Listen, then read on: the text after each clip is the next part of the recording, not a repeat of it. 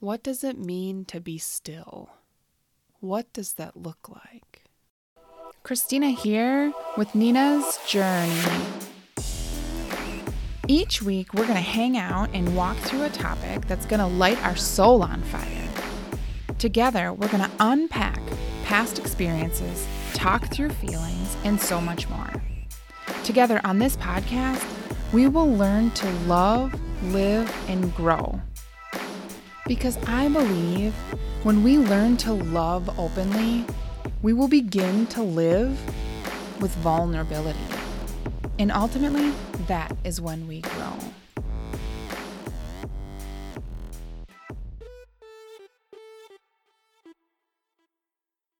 Hi, friends.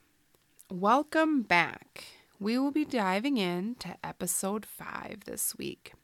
The release date for this episode is November 11th, which is a big day for our family and for many families across the country. It is Veterans Day, and as a military wife, I want to take a moment and thank each and every one of the veterans out there for their time, their service, and their commitment to our country. Thank you. The next item on the agenda before I dive into this week's content, I wanted to talk a little bit about a virtual run that I am doing coming up here in 2 weeks. I will be running a 10K on November 21st. It is a virtual suicide awareness run, and I am running in honor of my aunt Linda Webb. We lost her to her battle with suicide in 2016. And I will tell you that it's very hard as a family to lose a loved one. And Linda was a light. And I want to show my strength and dedicate this for her children, Jill and Joel. My heart is with you always. And I have a link in the show notes. I am with the run, there's raising funds, and so I do have a goal out there, and all of the donations will be supporting the National Alliance on Mental Illness, and if you wouldn't mind helping me with that, I would be grateful. So here we are, episode 5.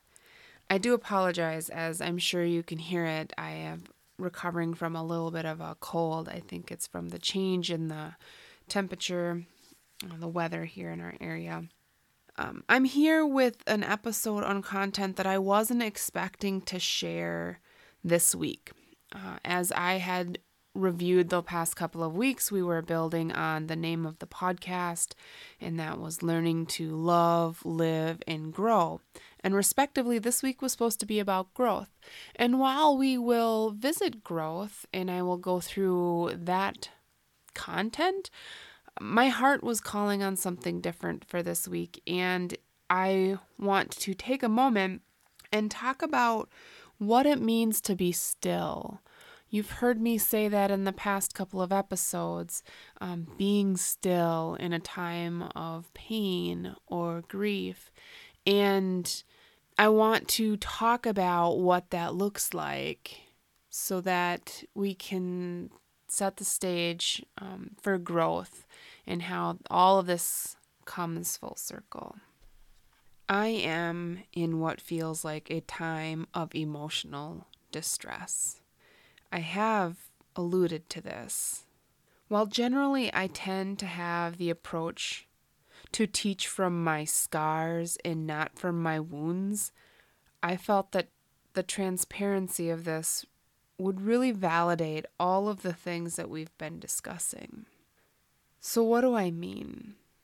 Looking within is not just checking a box.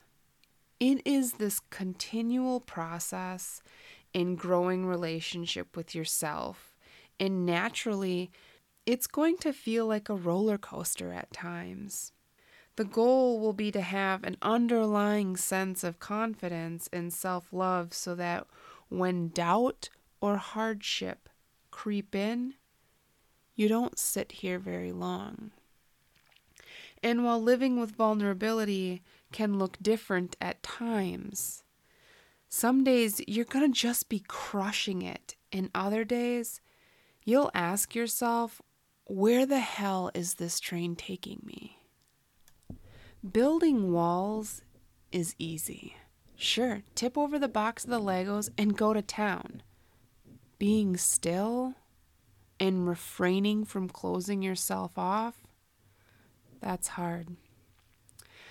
On a side note, I will step here to the side and say, if you have to temporarily keep your sanity by creating a boundary or a wall, then by all means do that. And I did this once. I left an abusive marriage and I could not talk to someone in my family for a while. I could not survive with my circumstances and also deal with the emotions of that person too. But I brought those walls back down and I did rebuild that relationship with new boundaries for myself, and that relationship is much better. So while I don't always encourage building up walls and closing yourself off, sometimes boundaries will help you maintain focus and pour into the healing needed of a certain circumstance, and that is absolutely okay. So what does this all mean? And where am I going with this? You may be more vulnerable with certain areas in your life or at certain times in your life. You may have some setbacks. Some days may be harder than others. You are human. I am too. I am struggling. I try so hard to be a good mom, a good wife, a good daughter, sister, and friend. I genuinely strive to bring value to those around me. I also have a very close understanding of how to endure hardship. And by the grace of God, I am currently walking through the flames of hell once again. I spent the majority of my day yesterday crying on and off. It stems from the challenges of a blended family, and one where the other parent is not kind or supportive. The boys have been caught in the middle of this whirlwind of emotion, and it causes upset in our house. What really matters here are the words I heard yesterday. I don't want to do this anymore. Life is hard. Parenting is hard. Step-parenting is hard. But ultimately, we all have choice. I tend to think that being broke is hard. Being financially stable is hard. Living unhealthy is hard. Being fit and active is hard. Battling anxiety or depression is hard. Facing and processing emotions is hard. Not living your dream is hard. Facing the uncertainty of moving towards that dream is hard. See, we just need to pick our hard.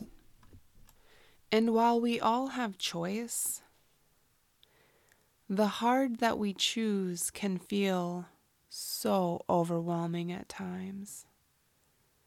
It is okay to raise your hand and say, I'm struggling. That is not weakness. I am telling you right now, raising your hand and saying, me too, I'm having a hard time right now, that's a sign of strength. To know that you're at that point and to verbalize it, that is such an admirable strength. I'm very self-aware. I am not afraid or ashamed to ask for help. If you are on the other end of a loved one saying, I don't know if I can do this, or you hear, I am struggling, I want to help you with responses and ideas on what to do next. First, check on them if you've missed their call or you see their message later. Don't assume that it was just a spout or that it must be over now. Call them and ask them if they are okay. Extend empathy. Validate their feelings. Feel with them. That fosters connection. Avoid sympathy. Sympathy contributes to disconnection. Do not, and I repeat, do not start with a phrase, at least. At least you have a marriage. It doesn't help. It makes it worse. And lastly, do not try to fix it or make it better. What will help really is connection. I would rather you say, I don't know what to say, but I'm really glad you told me. Recently, I reached out to some close contacts, and it was a Sunday afternoon. I was on the floor of my bedroom. I was alone. And again, I found myself feeling like I just cannot endure this pain any further. And I struggled with the idea of how could I possibly get here again? Of all the things that I have learned and grew and endured, friends, I'm not immune to hardship. I've gained a level of expertise, I feel, in surviving, in thriving from hardship, but I don't have a vaccine from it. It lurks. It takes hold. I have a full day hearing on the custody of my twin boys coming up, and this is tearing me apart. This is one of several times that I will get dressed to go to a courtroom. After several years in multiple affidavits of false accusations, it seeds self-doubt. I can find myself trying not to question my entire being, but it happens. Raise your hand, please, if you know what I'm talking about. Where you know better, but in those moments, it starts to creep. Amidst all of the ongoing struggle, I completely broke yesterday. I had to reach in and use all of the techniques I talk about. I had to use the things that I have learned. I had to be still. So what does that look like when I say, be still?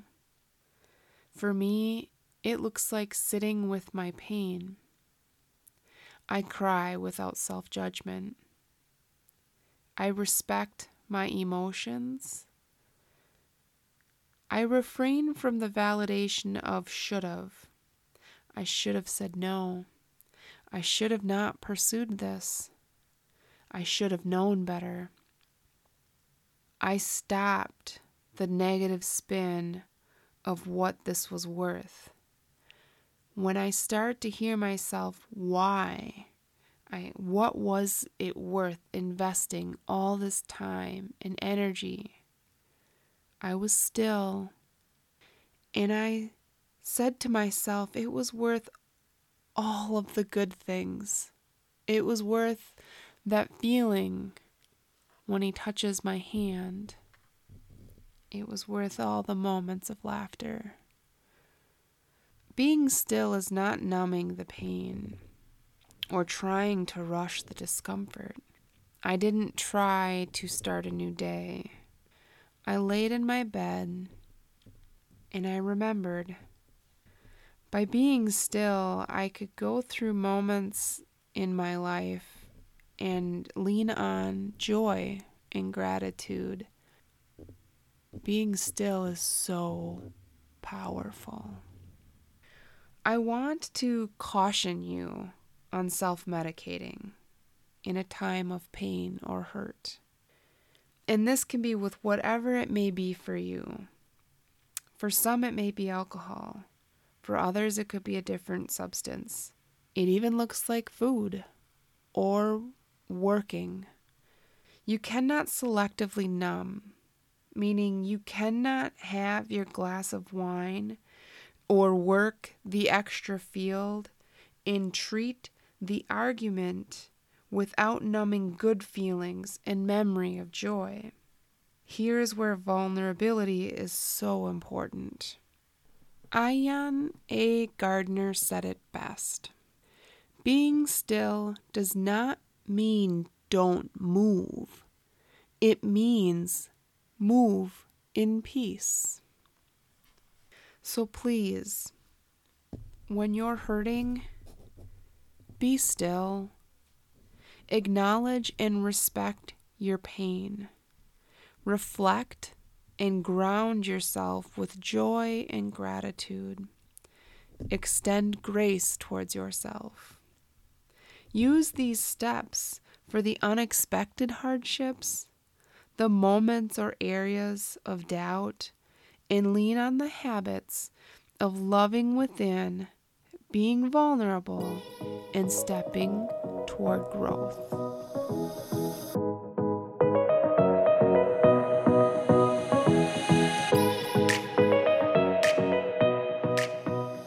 Thank you for joining me for this week's episode of Nina's Journey, Learning to Love, Live, and Grow. If you liked today's episode, be sure to hit that subscribe button so that you don't miss any future episodes. I will leave you with this from Joel Osteen. Your job is not to judge. Your job is not to figure out if someone deserves something. Your job is to lift the fallen, to restore the broken, and to heal the hurting. And that's what we do here on Nina's Journey.